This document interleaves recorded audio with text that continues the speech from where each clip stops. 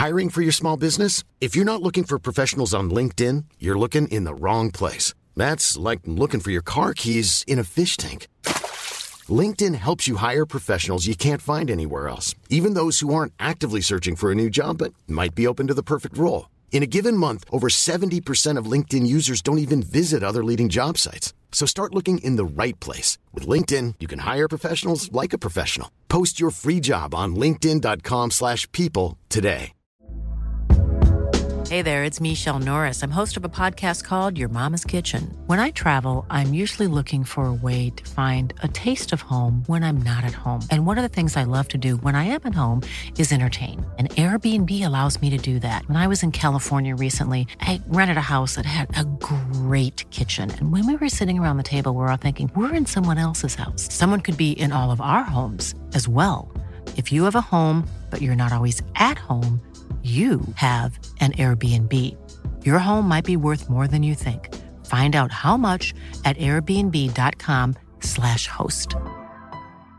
Quality sleep is essential. That's why the Sleep Number Smart Bed is designed for your ever-evolving sleep needs. Need a bed that's firmer or softer on either side? Helps you sleep at a comfortable temperature? Sleep Number Smart Beds let you individualize your comfort, so you sleep better together. J.D. Power ranks Sleep Number number 1 in customer satisfaction with mattresses purchased in-store. And now, save 50% on the Sleep Number Limited Edition Smart Bed for a limited time. For J.D. Power 2023 award information, visit jdpower.com/awards. Only at a Sleep Number store or sleepnumber.com. I'm always fascinated by that. I'd love to know what was actually playing on it, if even anything was playing. Like, what does Ronaldo listen to before a game? I reckon he'd be into like really shit Europop. Do you think so? Yeah. Well, the only other thing I was thinking is it actually not going to be music, but some like super serious motivational tone Could be. being read out to him? Like, could be. When I interviewed, you do you remember the Wolves goalkeeper Matt Murray? Yes. He told me that when he was playing, he was really single-minded and focused in the morning leading up to a game. So if he was driving to a home game, he had this CD made up that someone put together for him of all these different radio commentaries of him making great saves. Okay. So it could be that. That's super interesting. Yeah. He said that the first CD he got made up had a couple of things that he said weren't what he felt were positive affirmations. So they had like negative things in them leading up to positive things. So he didn't want them in there. Didn't want that. No. Pure positivity. Yeah, that's what it takes. It. That's what he takes from him anyway.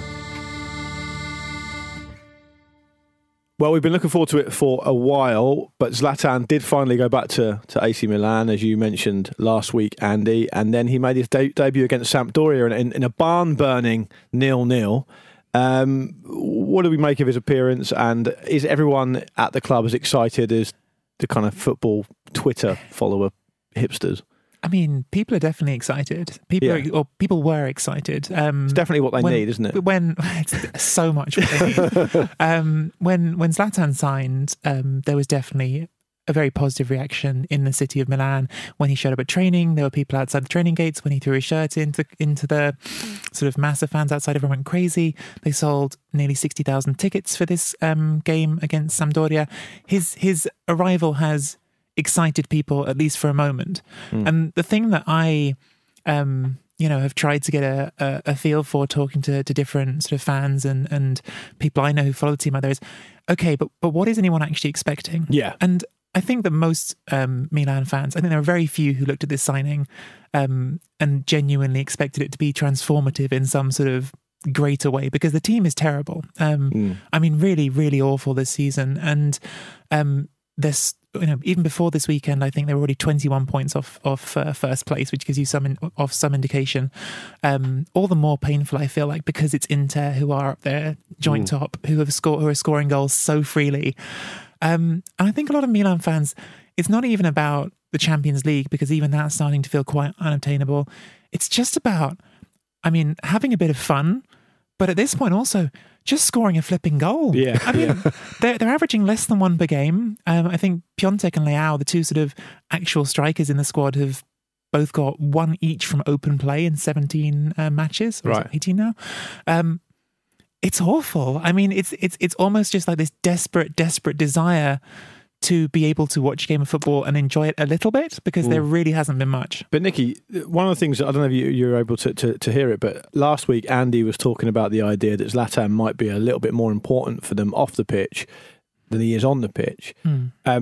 Presumably that's going to take a while to manifest itself, if indeed it does. But would you go along with that? I definitely wouldn't disagree that I think Ibrahimovic, certainly at 38, which again, he is 38 now, has something to offer in that regard. I think he is more of a cohesive figure than perhaps he's imagined that, certainly again at this stage in his career. But, I think some of the expectations even there being put upon him are wildly optimistic. I mean, what are you really expecting this guy to do? To walk into a changing room where there is clearly shattered confidence for a lot of players? I mean, there are a lot of players. I think you can certainly look at this team and make some very serious criticisms of how money has been spent in the squad they've put together, right? When you look at net spend over the last 3 years, these are numbers from Transfer Market, which aren't perfect because no one knows the exact numbers on some of these deals, but pretty accurate broadly.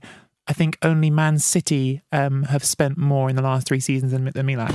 Right? That's wild. You think about like what the teams are, but it's also not a squad that has no talent whatsoever. I mean, when you look at some of these players like Çalhanoğlu and you think about what he did in Germany, you think, okay, he's got something. You look at Piontek and think, okay, well, he was a bit raw, but he did score a lot of goals last season.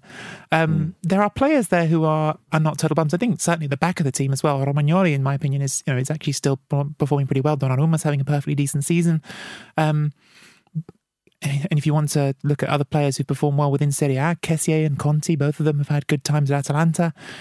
But there's just such a sort of shattered sense to this team at the moment that it feels well beyond anything that you can repair with one player coming in. And look, in terms of what he did for 40 minutes against Sampdoria, he came off the bench and there was this sort of moment of excitement. I do think his presence energized it just a tiny bit, but he probably touched the ball about 15 times. You can't transform a team like that. No, that's right. But when we're talking about like him having an impact on younger players, which, as I was saying last week to the chaps, is something that's like underrated, that he's better at than people give him credit for. I thought it was quite interesting that he came on at the same time as Rafael Leão, and he was working clearly as a foil for Rafael Leão to try and bring him more into the game. I mean, this was a kid who, like before he joined Lille last year, he spoke to Juventus and Dortmund. A lot of people were really interested in him.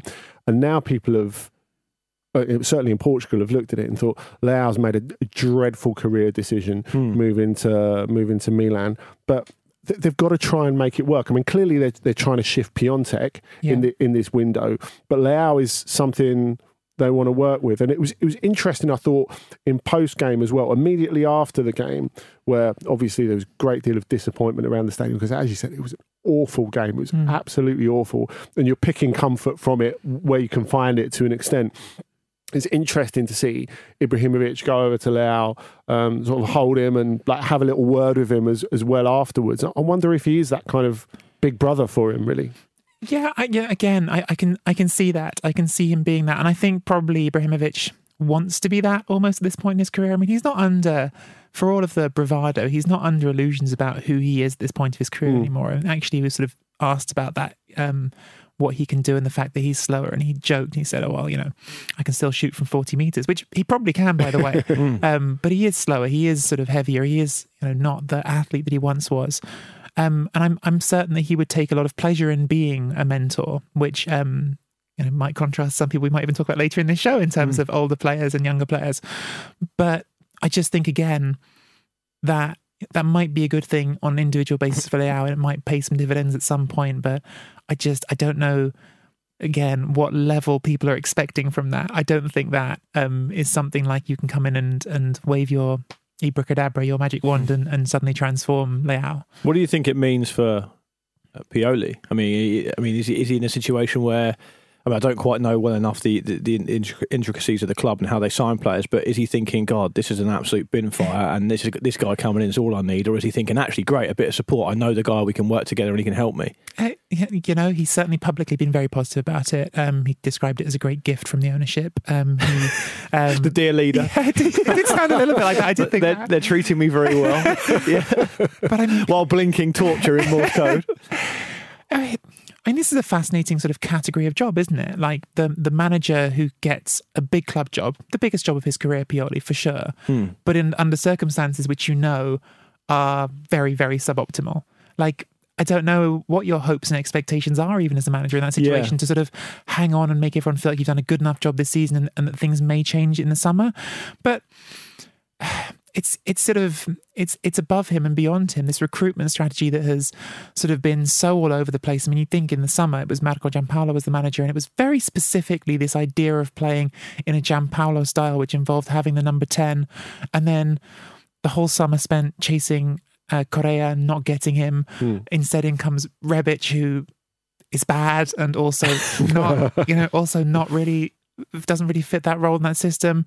So Pioli sort of been brought in and almost asked to, okay, well, this is the squad you have, make it work. And again, like when I go through it player by player, I don't think Champions League squad necessarily, but I think there's stuff to work with here. I mean, I didn't mention before Theo Hernandez, who's been their best player this season, Ismail Benacer coming off being the best player at the Africa Cup of Nations. These are players who should be the basis of, look, a better team than a bunch of the teams ahead of them. Cagliari, arguably better than a team like Atalanta, certainly costing you more than a team like Atalanta's squad. There's nothing there to work with. It's the fact that, you've got like 3 different people in the same-ish role as director of sport who are all getting paid a vast amount of money. You've got a recruitment strategy that doesn't make any sense. And I think as well as anything, just you've got everyone's morale on the floor right now. And I think that is the one thing in which you can really look at the Ibrahimovic signing and go, okay, this is something that will perk everybody up. It'll make everyone feel good. I just think that probably that's overestimated in terms of how much you can do. I think that feel-good factor lasts about 5 minutes until you're playing Sampdoria and you still can't score for the 3rd game running and it doesn't feel like anything's changed. I mean, you mentioned, I'm keen to get into this Pioli thing a little bit more very, very quickly. Is he also at the back of his mind thinking, I wouldn't kind of be doing this job if they weren't in a bit of a shit state, and so it's my responsibility to make the best of it, because he wouldn't have been considered for the job had they been flying high. Sure. And I actually think he's done a not bad job, weirdly. I think right up until the Atalanta game before the winter break, the general feeling was this team is still not where it needs to be, but it's moving in a better direction. The football is qualitatively better. It looks better. It feels like there's a bit more dynamism and idea behind the play. But that defeat to Atalanta was so shattering. And it, again, this Samp game just didn't feel like anything's been shed from it. It is an opportunity for him as a manager. Again, it's the biggest job of his career so far. And so I'm certain he'll be viewing it as, I need to come away from this, even if I don't keep this job with some sort of positive reflection on me. I don't even know what's a good season for Milan anymore. I mean, they're not going to get relegated, but the European places, I suppose the Europa League places probably aren't as distant as they feel, because those teams will all have their own flaws and slips along the way, but it does feel very distant at the moment. Well, he's already lasted longer than Marco Giampaolo, so that's something to and you mentioned Cagliari. I mean, Milan go to Cagliari this weekend, and if they lose that'll be a further blow to their morale, won't it? But we spoke about Zlatan there. One of his previous colleagues at Milan, Gennaro Gattuso, has his feet under the table now at Napoli, but it's not really going that well. And I wondered, Nicky and Andy, if you guys think that that's to do with the situation he's inherited, or whether that's just because they've had some difficult games. They lost 2 out of the last 3 at home. I think they lost to Inter 3-1 at home last time out. What do you make of the situation there at the moment? The one thing I would say before we talk about Napoli is Inter were really good. And that was the sort of game coming back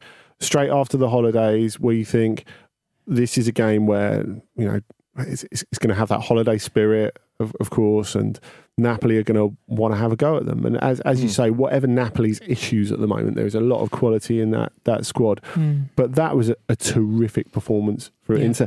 Inter, who never win at San Paolo as well, which is something you can overlook. 23 years. Yeah, I mean, it was huge. And I think that's really significant as well when you look at Do you know Inter have been top under the last two managers at this time of year? They were top in January under Mancini. Yeah. They were top in mid-December under Spalletti. And both times they really fell apart in the winter and January. And this has been one of Conte's mantras. We're not pazza Inter. We're not crazy Inter anymore. And after the game, he talked about... he referenced this Fantozzi cloud, which is a reference to a cult movie in Italy from the 70s where the central character Fantozzi is this clerk who everywhere he goes, he has this rain cloud that is like his personal rain cloud and just rains on him all the time. And it's amazing. The animation on it, you can imagine it's the 70s. It's sort of, I don't really know enough about film to know how it works, but it sort of looks like someone has literally taken the film and overlaid like a picture of a cutout of a cloud that someone's drawn. What's the name of the film? Fantozzi. Fantozzi, right? People can look it up. But he referenced the idea that Inter have this Fantozzi cloud that appears in the winter and just sort of rains on them, and they don't want, they're getting rid of that. I think lots of interesting stuff to say about Inter and how they play, and I think there was an interesting conversation after the game as well between Capello and Conte. Capello on Sky's coverage about this sort of idea that Inter are a counter-attacking team, but I don't want to get too sidetracked because Luke did actually ask about Napoli. Don't worry, Andy normally just answers whatever he wants. It doesn't matter. Well, I think Gattuso is definitely interesting. I found the change personally, just on a personal, I found it really just disappointing because whatever was and wasn't right under Carlo Ancelotti, and there's plenty that was wrong, I think that the team at least had a chance to do something more interesting in the Champions League with Ancelotti. I think that you look at the games he got right against Liverpool and you look at the things that they did do right and you think, this season isn't going well anyway. If he could have still got you into the top four and had a run in the Champions League, wouldn't that have been more fun than what you're going to get under Gattuso, which is basically a give up? But it's the end of an era in a big way. And Gattuso, without wanting to be too harsh on him, it feels to me a lot like it's somewhere between a total sort of like, okay, you're just here to sort of caretake through this difficult bit, and well, you know what, you're a very low cost gamble who might turn out something because his wages are a fraction of what Ancelotti's were, because things are coming apart.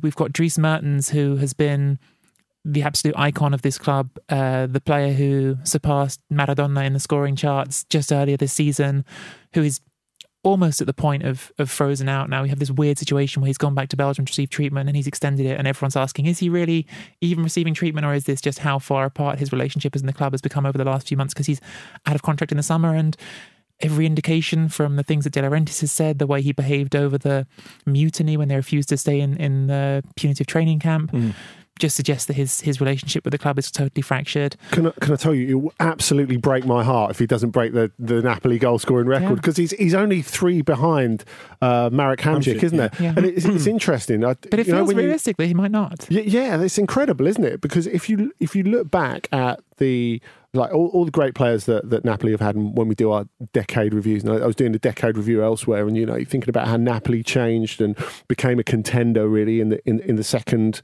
half of the decade after re-upping with players like Hamšík and like Edinson Cavani, everything that happened under Mazzarri to make them relevant and competitive again after what happened to them before.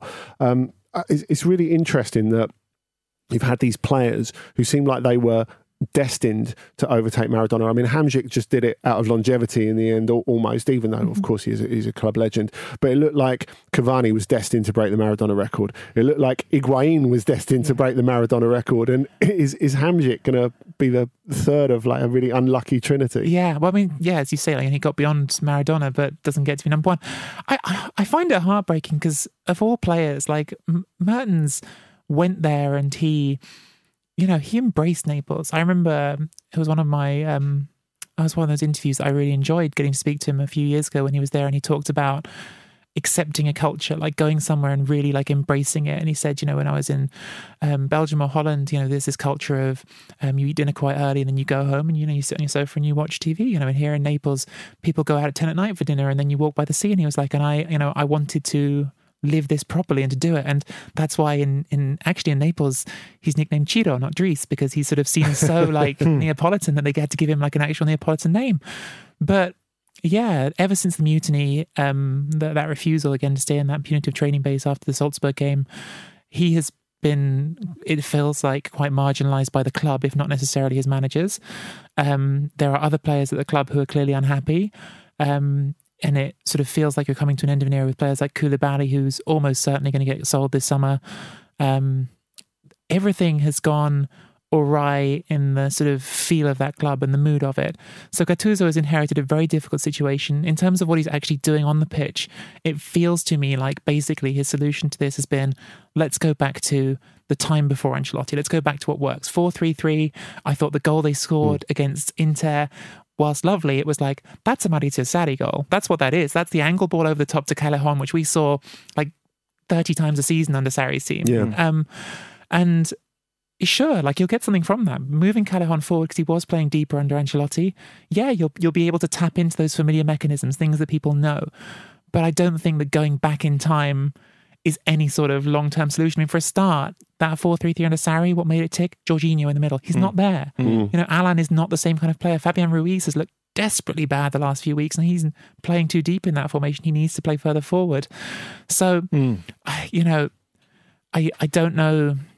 I don't know that this can end particularly well for Gattuso. I think he probably, you know, is there to see things through to the end of the season. The big question then becomes, what is De Laurentiis? What is the owner's idea here? Because actually, he has built for a long time. For, you know, he's lots of things you can criticize him for, but De Laurentiis has built a model for Napoli that was sustainable, that made them the second best team in Italy for a long period, which they shouldn't be financially. They're not structurally set up to be that. They're not structurally set up to compete for the title, which, you know, people will always forget this because people will look at the number of titles Juventus won and say, oh, it was easy. It wasn't always. Sarri pushed them so hard and so close.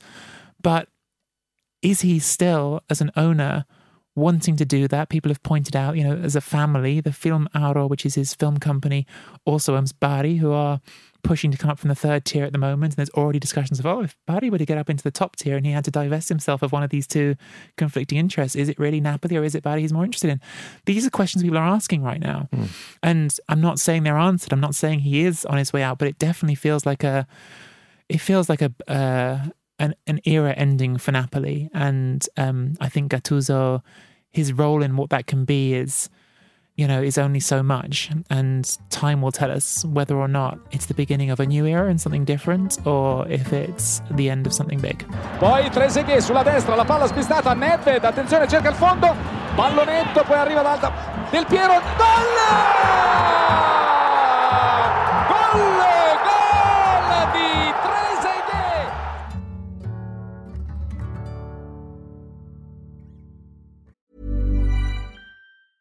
Even when we're on a budget, we still deserve nice things. Quince is a place to scoop up stunning high-end goods for 50 to 80% less than similar brands. They have buttery soft cashmere sweaters starting at $50, luxurious Italian leather bags, and so much more.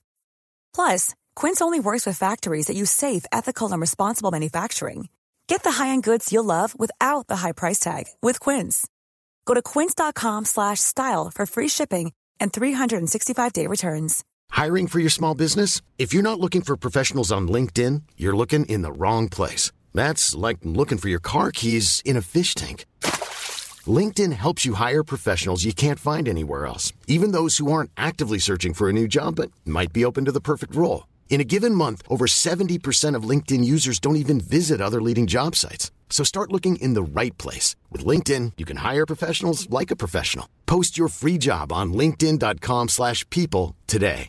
Quality sleep is essential. That's why the Sleep Number Smart Bed is designed for your ever-evolving sleep needs. Need a bed that's firmer or softer on either side? Helps you sleep at a comfortable temperature? Sleep Number Smart Beds let you individualize your comfort, so you sleep better together. J.D. Power ranks Sleep Number number 1 in customer satisfaction with mattresses purchased in-store. And now, save 50% on the Sleep Number Limited Edition Smart Bed for a limited time. For J.D. Power 2023 award information, visit jdpower.com/awards. Only at a Sleep Number store or sleepnumber.com.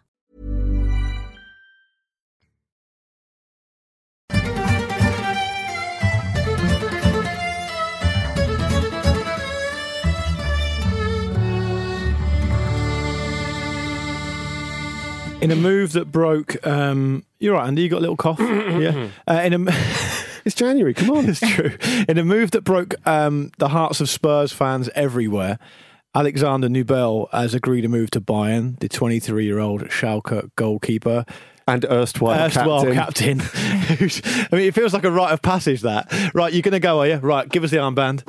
Yeah. He's off to... Well, they're doing what the fans did to Goretzka, the other January transfer window. So he's now persona non grata at Schalke, but he will be off to Bayern. Manuel Neuer did an amazing job of saying he didn't have the hump about it, and it wouldn't come into his thinking when he was talking about extending his contract, but his face, to me, told a bit of a different story. It's an exciting move. He's an exciting young goalkeeper. Like I say, Premier League club fans here will be disappointed because he was linked with a couple of other moves. But he's gone to Bayern, Andy. Yeah, and I don't know if Bayern have created a bit of a situation for themselves here, and Nubel's created a bit of a situation for himself because I think the captaincy is a valid point to start with because Schalke made him captain at the start of the season, knowing his contract was winding down. They sent Ralf Fährmann off on loan to Norwich to basically say, you're our guy and we trust you to lead Schalke forward. It's significant, isn't it, when you make a goalkeeper captain, just like it was significant when they made Fährmann captain before, even though he wasn't someone who outwardly looked as if he had the sort of gravitas and I guess the front foot forwardness to be their captain. But with Nubel, it was very much you're going to lead this young lot. But was forward. that a transparent attempt to try and convince him to stay? Yeah, it was a transparent attempt, and it sort of goes back to they've tried other things to stop people leaving for free before, and this has become a recurrent problem for Schalke.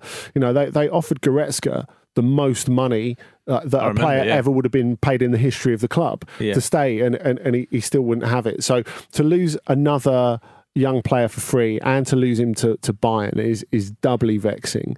But it's an interesting strategy from Nubel because he's a rising young goalkeeper.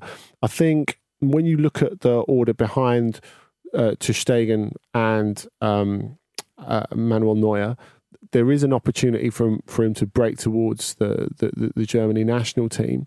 And he's put himself in a situation where, as things stand at the moment, I mean, Neuer's still thought of as a big dog. There's a lot of people who think that he shouldn't be Germany's number one at the moment, me included. Because you're one of those people. Ter Stegen has been brilliant over the last couple of years, and Neuer, I would argue, somewhat less so. But he does have some iconic status. Now, it's interesting because, of course, Uli Hoeneß has said before, he created that big fuss when there was that discussion over Neuer or Ter Stegen. Well, if Neuer gets dropped, we'll withdraw all the Germany players from all the Bayern players from the Germany squad, and it's a very Hoeneß-esque fuss. He's quite a tedious bloke. Every time you mention him, you just think, "Oh, why are you doing that? Why are you saying that?"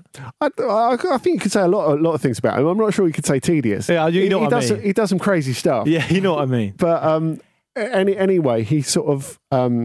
He's not part, really, officially at least, of that thought process anymore. He's moved on. They're introducing Oliver Kahn, who's going to become a very influential figure at the club, and he's starting work there this new year. But it's interesting with Kahn's history as a goalkeeper, and a particularly headstrong goalkeeper, how he's going to play his part in managing this situation, because obviously they're talking to Neuer about a new contract. They want him to stay. There was talk initially, after Nubel initially signed, of, well, maybe there'll be this opportunity for Nubel to get 15 games a season. We'll encourage Neuer to step back and give him a little room so there's a transition period. And, Did Neuer say no? Well, publicly, he said, "Look, I'm not resting." Yeah. So where does that leave Nubel already? Which is, fascinating because, of course, you've had that, you say, with the national team. Like, he's absolutely like, no, Ter Stegen can't have 1 minute. It's not like, okay, I'll give up this and that. It's like, no, I'm number one and that's how it is. Yeah. So you can't imagine even like cup games, him being like, oh, I'll take a back seat, because he almost... he just doesn't seem at all interested. I don't really necessarily blame him for that. I mean, you think of what it takes to rise to the very top of your profession, and you don't really get there, particularly as a goalkeeper where there's only a spot for one of you. I thought you were going to say, like, if you bear in mind the amount of times he has to do absolutely bugger all in Bundesliga matches. Yeah, that's true. I mean, it was always a problem. Like that season where before the World Cup, where there's a lot of controversy over whether Neuer should be picked, and I remember like they were so desperate for him to prove himself to be able to get in the squad because he'd been out for absolutely yonks, and they were like, well, if we're winning quite comfortably against Eintracht Frankfurt in the DFB Pokal final, maybe we'll bring him on with half an hour to go. Yeah. And it's like, well, what would that prove? Like the first game Neuer played in that 17-18 season, it took him 22 minutes to touch the ball. Yeah. So he ended up playing 4 games in total, I think, or make 4 appearances total. And also they got their asses kicked by Frankfurt in the cup final. But that's a different story. Which meant they were able to get Frankfurt's manager, and that worked out brilliantly. It's an interesting question, isn't it? Because, you think about Nubel going there, and I think he's even said it in interviews, he likes the idea of being mentored, of having this great goalkeeper and having something to learn from, but that only works if the mentor is actually wants to do it. Yeah, like oppositional to you. And this may be boring to people who don't want to hear about NFL, but I just thought about contrast with American football and Aaron Rodgers has become this great, great quarterback in the league, one of the best. And when he first went to Green Bay, he was drafted high to be this future star. But Brett Favre, who is like a league all-time icon, was there. And everyone was sort of hoping that Favre would be like, okay, come under my wing. I know I'm getting towards the end of my career and I'll help you. And instead it was just like total opposition, to the point that Favre was doing things like these pranks. Like he got Rodgers he told Rodgers, he basically took Rodgers' helmet in the locker room and told him it was a charity thing and he should sign it so that he would give it to some people. So Aaron Rodgers signs his own helmet and then realises afterwards, no, that's my actual helmet, and ends up going out for training in front of everyone with his signature on his helmet. So then everyone's sort of pointing, going, oh, what a big head he's doing. So like, I'm sort of imagining Neuer doing something similar at this point, the way he's talking about this, like stitching Nubel up. And that's it's an interesting comparison, because of course with the quarterback, realistically there can only be one quarterback. Yes. Same with the goalkeeper, really. I mean, I know it's kind of a modern thing to say we're going to have this goalkeeper for our cup games, but generally speaking, traditionally it's been one. But then if you look at in midfield, I mean, when I spoke to Declan Rice for Ramble Meets, he talked quite a lot about how Mark Noble's really taken him under his wing. He gives him a lot of advice. He even takes him out for dinner to speak to him about how they're getting on. And so, the cynic in me thinks, but there's room for both of you in that midfield. Probably that's probably if you're why. Neuer, is this not part of your legacy? I mean, that's the way I'd think of it. But he's only 33, isn't he? He probably doesn't think about that at the moment. He probably thinks he can do 5 more years. Maybe not, but I think, especially at a club like Bayern, where your sense of what you mean to the club and your legacy is hugely important. You look at the guys who go upstairs there. You look at the meaning outside their playing ability of Lahm, of Schweinsteiger, why it was so difficult to get rid of Schweinsteiger when he was completely past it, and you needed Pep Guardiola to be brutal and go, look, he can't do it anymore. I know it means a lot to the club, but we're getting rid of him. And that was proved to be totally correct in the way he performed for Manchester United afterwards. So I can't believe that Neuer is completely divorced from that notion, especially as they've always said, you're part of the brass here at Bayern almost. But I think if you're him, you're thinking, surely you must be thinking, well, at the moment I'm thought of as one of the best goalkeepers in Germany's history. Am I going to be thought of as Jens Lehmann after this if I behave like this? My only other thought, which I just had as Luke was saying that about only having one, is is the next natural evolution of the sweeper keeper not to have a keeper who might sometimes play outfield, let him play at sweeper sometimes. Yeah, why not? Pep Guardiola would have played him as a centre back. There's no doubt about it. I was reading that Nubel was was a striker up until he was a teenager, and even like when he first switched over at Paderborn, they were saying that he would sort of do a bit of both, and there was one game where they took him out of goal and it was 0-0 at half time and they wound up winning 5-0. So who knows, maybe you could sort of get some outfield use for him. Well, I mean, we've moved on a lot as a sport since the goalkeepers just wouldn't be involved in training in any way. But they just, the goalkeepers know how to go over there. They don't get involved. I mean, Edison is a great example. Alisson, they can all play, can't they? What do you think is going to happen here? What's the upshot? How do you predict this will transpire? Fist fight? Say fist fight. It's going to be uncomfortable. Yeah. But, Bayern live to a degree off discomfort. I don't think, we can get away from that. It's interesting because, as we say, they are moving on upstairs. Hoeneß is gone, although he'll still be poking his oar in. There's absolutely no doubt about that. There's a date for Rummenigge to leave. It's clear that Kahn is going to be a massively influential figure going forward. And, that internal debate is a huge part of what makes Bayern Bayern. Zidane, defalcate, Figo anticipato, palla che sembra essere buona ancora per Del Piero, attenzione Del Piero contro Hierro, una serie di dribbling, lo fa cadere, gol! Alex Del Piero raddoppia, ha giocato, ha beffato. And your game of the week pick was Sporting v Porto, and it turned out to be a good game. Sporting were beaten at home 2-1 by Porto. I enjoyed it. I watched the vast majority of the game. It was a very, very interesting one. Sporting have been disappointing this season. What did you make of the game, and what do you think is going to happen next? Well, Sporting were disappointed that they didn't get anything out of it. They were very unlucky, I have to say. Yeah, I think one newspaper, I think it was O Jogo in Portugal, was saying, apart from the first... No, in fact, I think it was Silas, the Sporting coach, said if you take away the first 20 minutes and the last 15, we were the best team.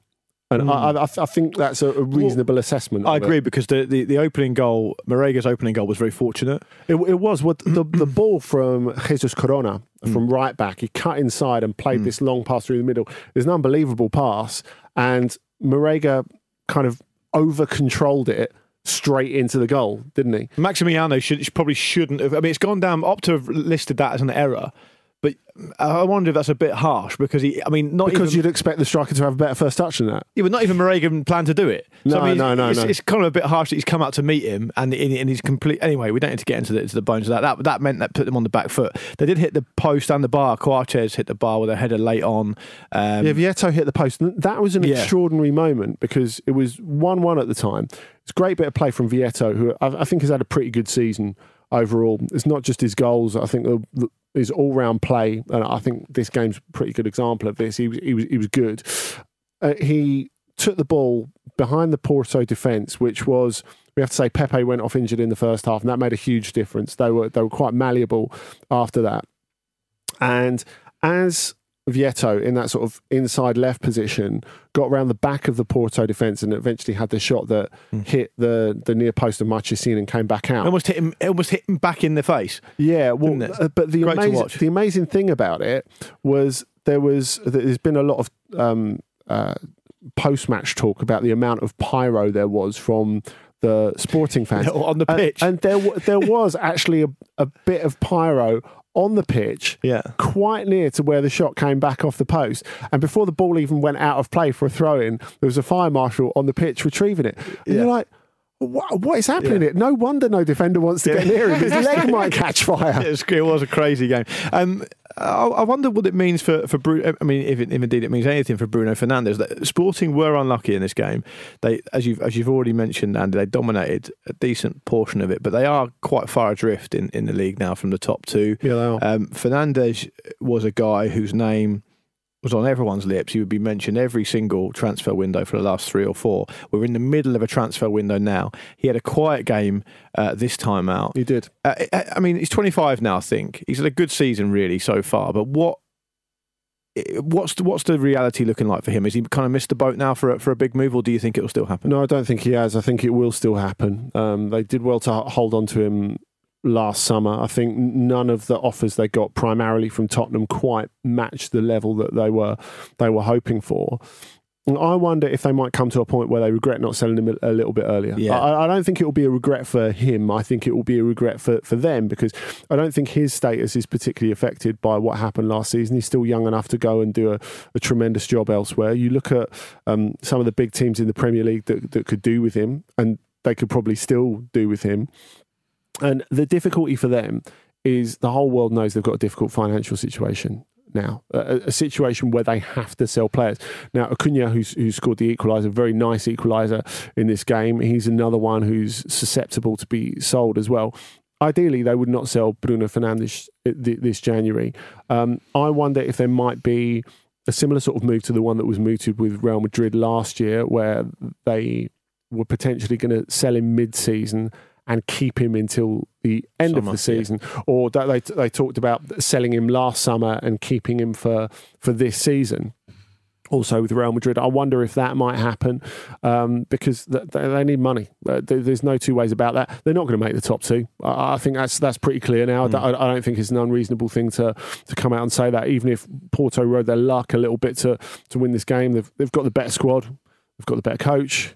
They're in a better place, and they're really battling it out with Benfica at the top. Interesting side note, actually, about Porto, that after this game, they've won. If you look at the Clásicos, the games between the big three of Porto, Benfica, and Sporting, Porto are the only team out of those three who, in those direct confrontations, have won more than they've lost since the turn of the century, and that says a lot.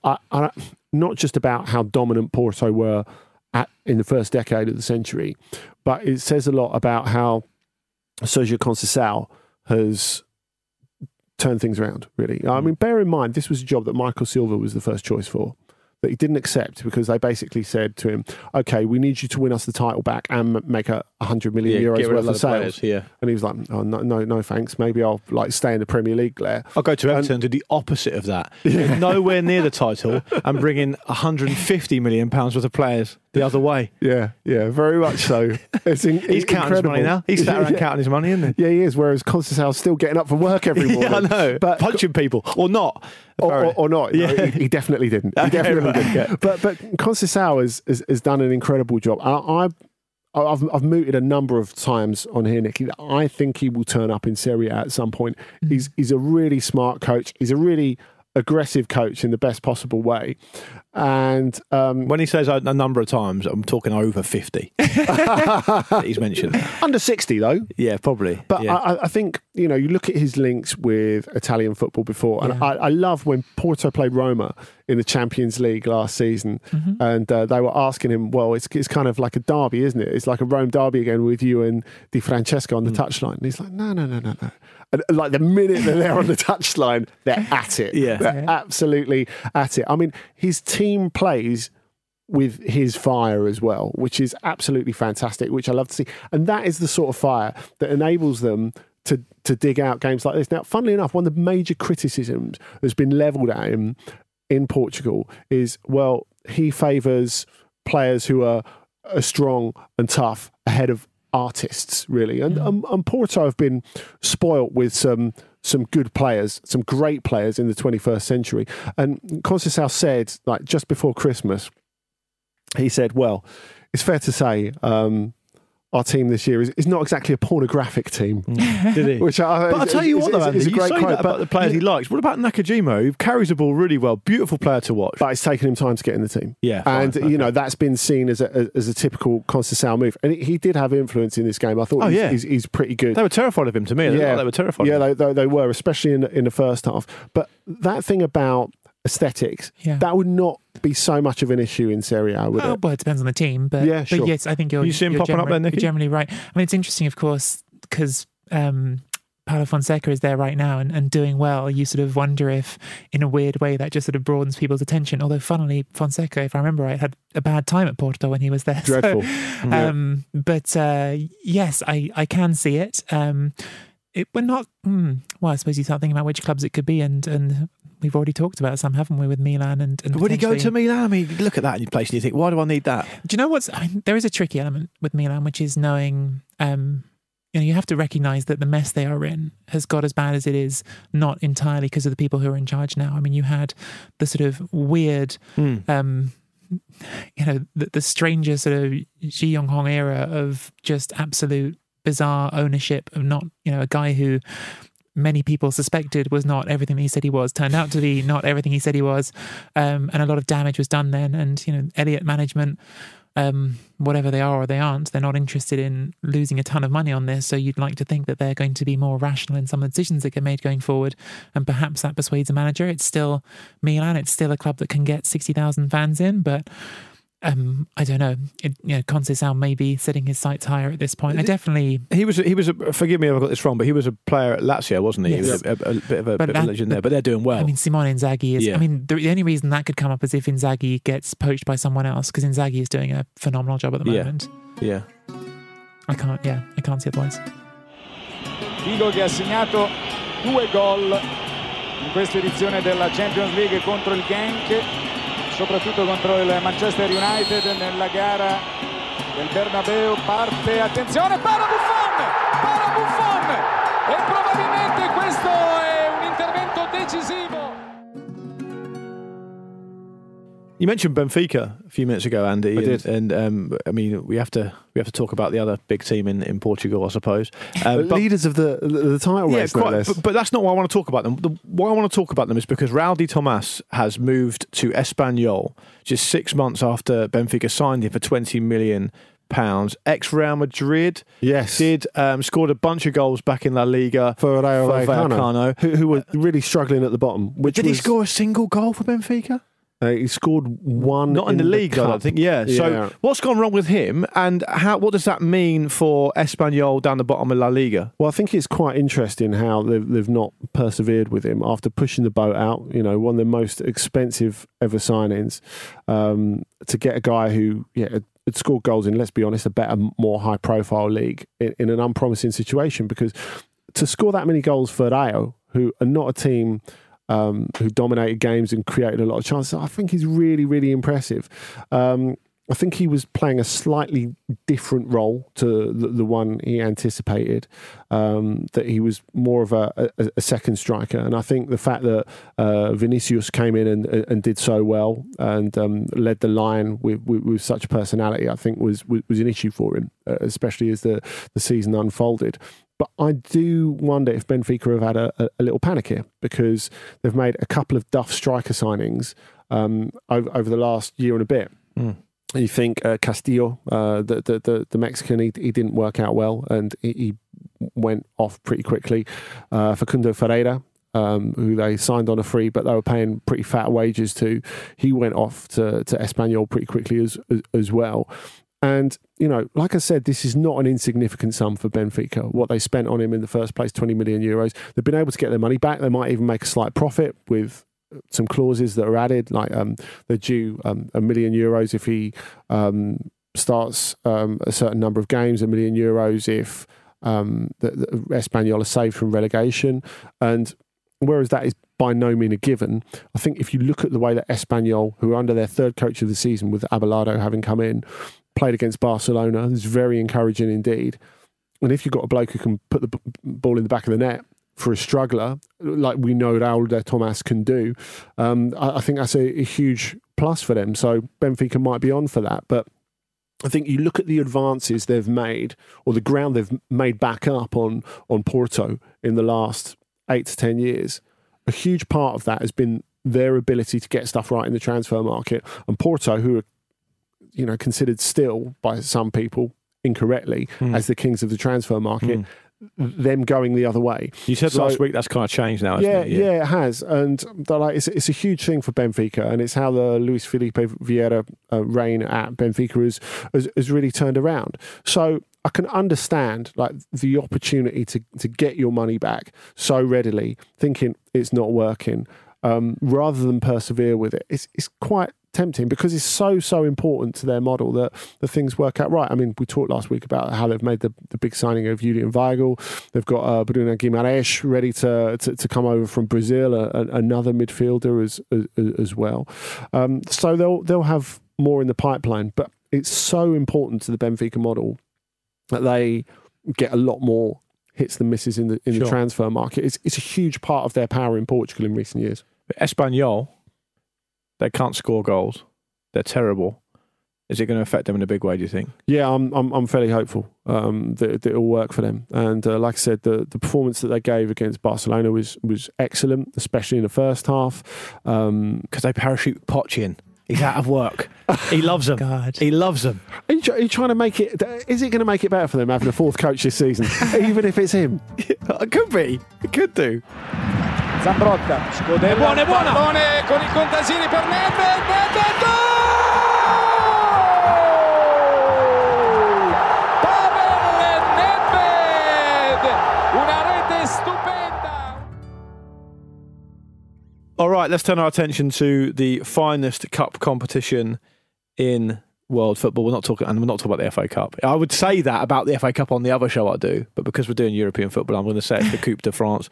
47,523,114 teams entered it this year. And because there's so many teams in it, we've seen some high-profile stories as well. Marseille needed penalties to get past a 5th division team, I think I'm right in saying. Yeah, Trélissac. Yeah. Which is very interesting. And you can help me with the pronunciations of all these, mate. There's been there's been a lot of back and forth in the days following that as well, because Marseille put out a pretty strong team and they found it tough there. But what is traditional is that when you have a pro team, and especially a top flight team, going away to amateurs in the early rounds of the Coupe de France. I say early rounds, it's like the 9th round, but anyway, the early round. I think it's the 7th, to be fair. And basically, it's traditional that the bigger team, give up their gate receipts, the amateurs. And afterwards, the Trélissac president came out and said, I'd like to say a big thanks to Marseille, who aren't going to give us our... Why not? They're part of the receipts. Thanks, it's been a real pleasure. Amateur football thanks you. Wow. What reason has been given? Any statement? Well, Marseille said, look, we brought the fans. You wouldn't have had any fans if we didn't come. God, that's so petty. That's awful. It's quite Frank McCourt. It has to be said as well. It's very Frank McCourt. Anyway, it's sort of escalated in recent days, and Trélissac have come out again and said, this is just beyond tight. It's really insulting, and all the rest of it. They've not let it go. They've tried to shame them into changing. And rightly so. Because that money would be transformative for them. Exactly. Yeah, absolutely. Absolutely. And I mean, on the other hand, Lyon, who won 7-0 at Bourg-en-Bresse, who are just up the road from them, a club who they've got a great relationship with, they may have given up the gate receipts, but the Lyon fans smashed up all the away stands. So great. They are going to pay for that. Good. Lyon, Fine then. Wasn't like some kind of Bullingdon club type arrangement. And I think I got this right. Saint-Pierrois, is that how I pronounce it? Pierrois, who are a 6th-tier team from Reunion Island, won at Ligue de Nyon. But how does it work with the Reunion Island team? How do they fund themselves flying to France? Well, they're helped out. Right. By the, not by Marseille, presumably. Not by Marseille. By the FFF. But basically, they want all the games to happen on the mainland. So when the lower division, when there's a team that's at least 2 divisions below the top flight team or below the pro team, normally it's traditional that they go away. But when it's for overseas territories like Guadeloupe and Martinique or whatever, Martinique or La Réunion, that doesn't hold. They want them all on the mainland. And to be fair, Saint-Pierrois are really enjoying it. I mean, they received a hero's welcome when they arrived back on La Réunion, or the ones who arrived back did. Oh, it is very much like Cuba away. Right. Basically, a load of them have stayed on the mainland and just having a super time. Oh, and this is Dimitri Payet's old team, right? It's Florence Cinema Pongol's old team.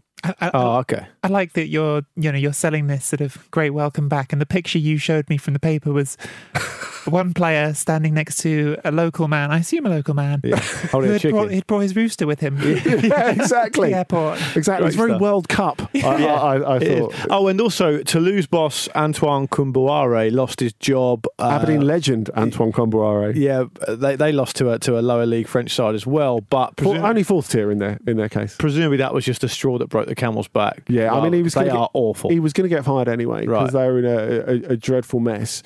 But really, the pressure going forward on the club is not going to be alleviated because it's Olivier Sadran, the president, who's going to be under the microscope. A couple of home games ago, there were some fans who tried to get into the executive boxes and the director's box to have a word with him and express their displeasure. They were not only turned away, they were allegedly given a bit of a kicking by some of the security guards as really? well. Okay. So that's something that's created quite a bad vibe at the club. I do wonder where Kombouaré goes next. I mean, bear in mind, he was the guy who had Paris Saint-Germain, top of the league, when Ancelotti took over and then guided them down from first to second. That was the year that Montpellier won it. But this is the thing. Like I always think that it's one of the sort of the meanest sackings that can happen, right? You know, Christmas you just sacking. happened to be there when the club got rich, and even though you had them in first place, you just weren't important enough, so off you went. But since then, it's like his career has been in steady decline. One year with Al Hilal, but then it was, you know, took Lyon up from Ligue 2 straight back down, stayed in Ligue 2. Didn't do great at Guingamp. Like it's just like a steady. I mean, he's lost his last 10 games, I think, before. Every game. So they've lost every game to start November. I mean, if it carries on like this, Nicky, he might end up at Milan. You never know. The whole Lens thing was unfortunate because they were talking of investors who aren't what they seem. They had an investor who couldn't get his money released by the bank for a very long time. So they were a mess this season. They came up, and he did well to stick with him for so long. I think you could argue that he stuck with Lens for too long, and that sort of like recast him almost as a coach that deals with clubs in trouble rather than a coach that you know actually took Paris Saint-Germain to the top of the league. And, you know, maybe if he'd have stayed there for the rest of the season, okay, that was a really good Montpellier team with Giroud and Belanda and Remy Cabella, and, you know, they deserved to win the league that season. But the fact is that they were top of the league when Ancelotti took over, and they ended up second. All right, time for games of the week. Last week, Ryan Hunn picked Real Sociedad v Villarreal and identified Santi Cazorla, who then promptly scored what turned out to be the winner in a 2-1 away win. That was the best kind of VAR goal, or the worst kind of VAR goal, in whichever way you look at it, because it was a goal where it was immediately flagged for offside. And there were, 3 Villarreal players offside? But he wasn't one of them. And so there wasn't even the hint of celebration when the ball hit the back of the net. And then 2.5 minutes later, they all went bonkers. And Ryan Hunn appears to be able to predict the future, which is obviously great for a football pundit. Lottery numbers, please. Ryan. Yeah, exactly. Yeah. You had Sporting 1, Porto 2. We've talked quite a lot about that this week. Nicky, let's come to you first. What game would you recommend our listeners watch? Presumably it's in Serie A, is it? It's a non-contest this week. I don't care which leagues you're looking across. It's Inter against Atalanta. Yeah. Inter, who are challenging for the title in a way that they haven't done in a very, very long time. Atalanta, who have won their last 2 games in Serie A 5-0. The last team to win consecutive games in Serie A by 5 or more goals. Inter in 1960. So been a little gap since someone's pulled that off. Atalanta, I mean, honestly, frankly, at this point, I'm almost, if you ask me this question any given week, I'd just be like, who are Atalanta playing? Because there is just not a more fun team to watch on a weekly basis. They play this such daring football, constantly relying on players to play one-on-one all across the pitch. It may well come unstuck against Inter because Conte has got that team playing very effectively. People have misconstrued it, in my opinion, as counter-attacking football, but it's certainly very ruthless football, very vertical football that can exploit gaps. So it feels like it could go that way, or it could go the other way, and Atalanta could just continue this.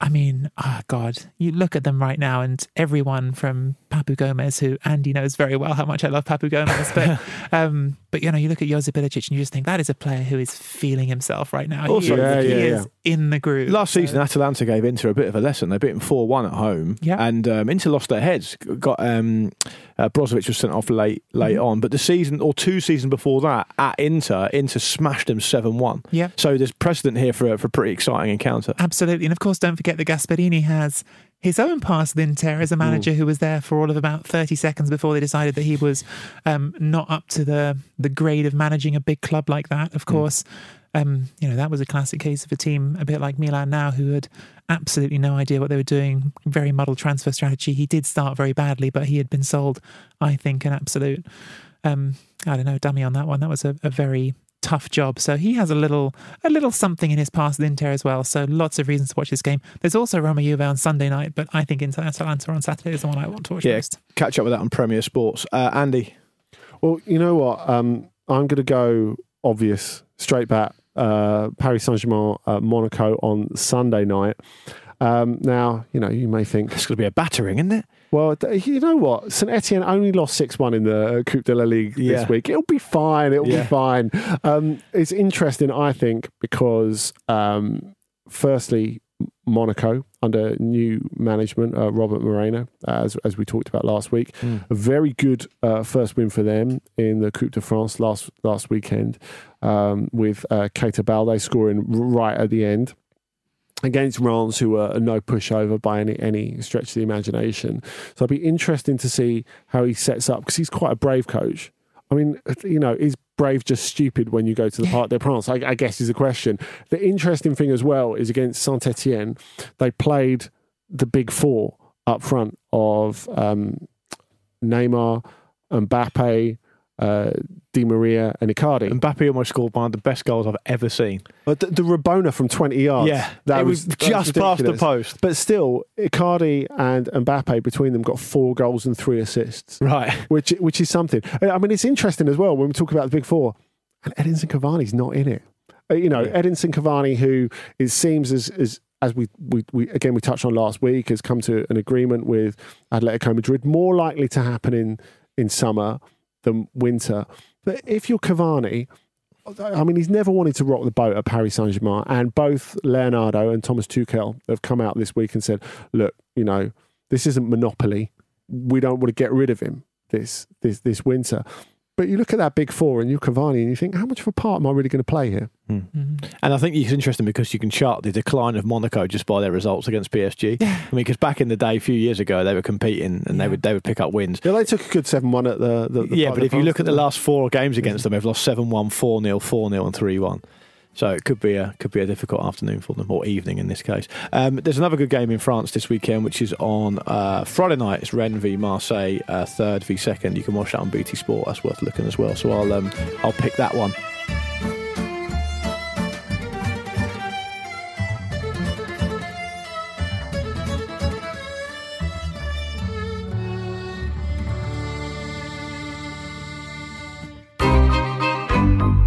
This was a Stakhanov production.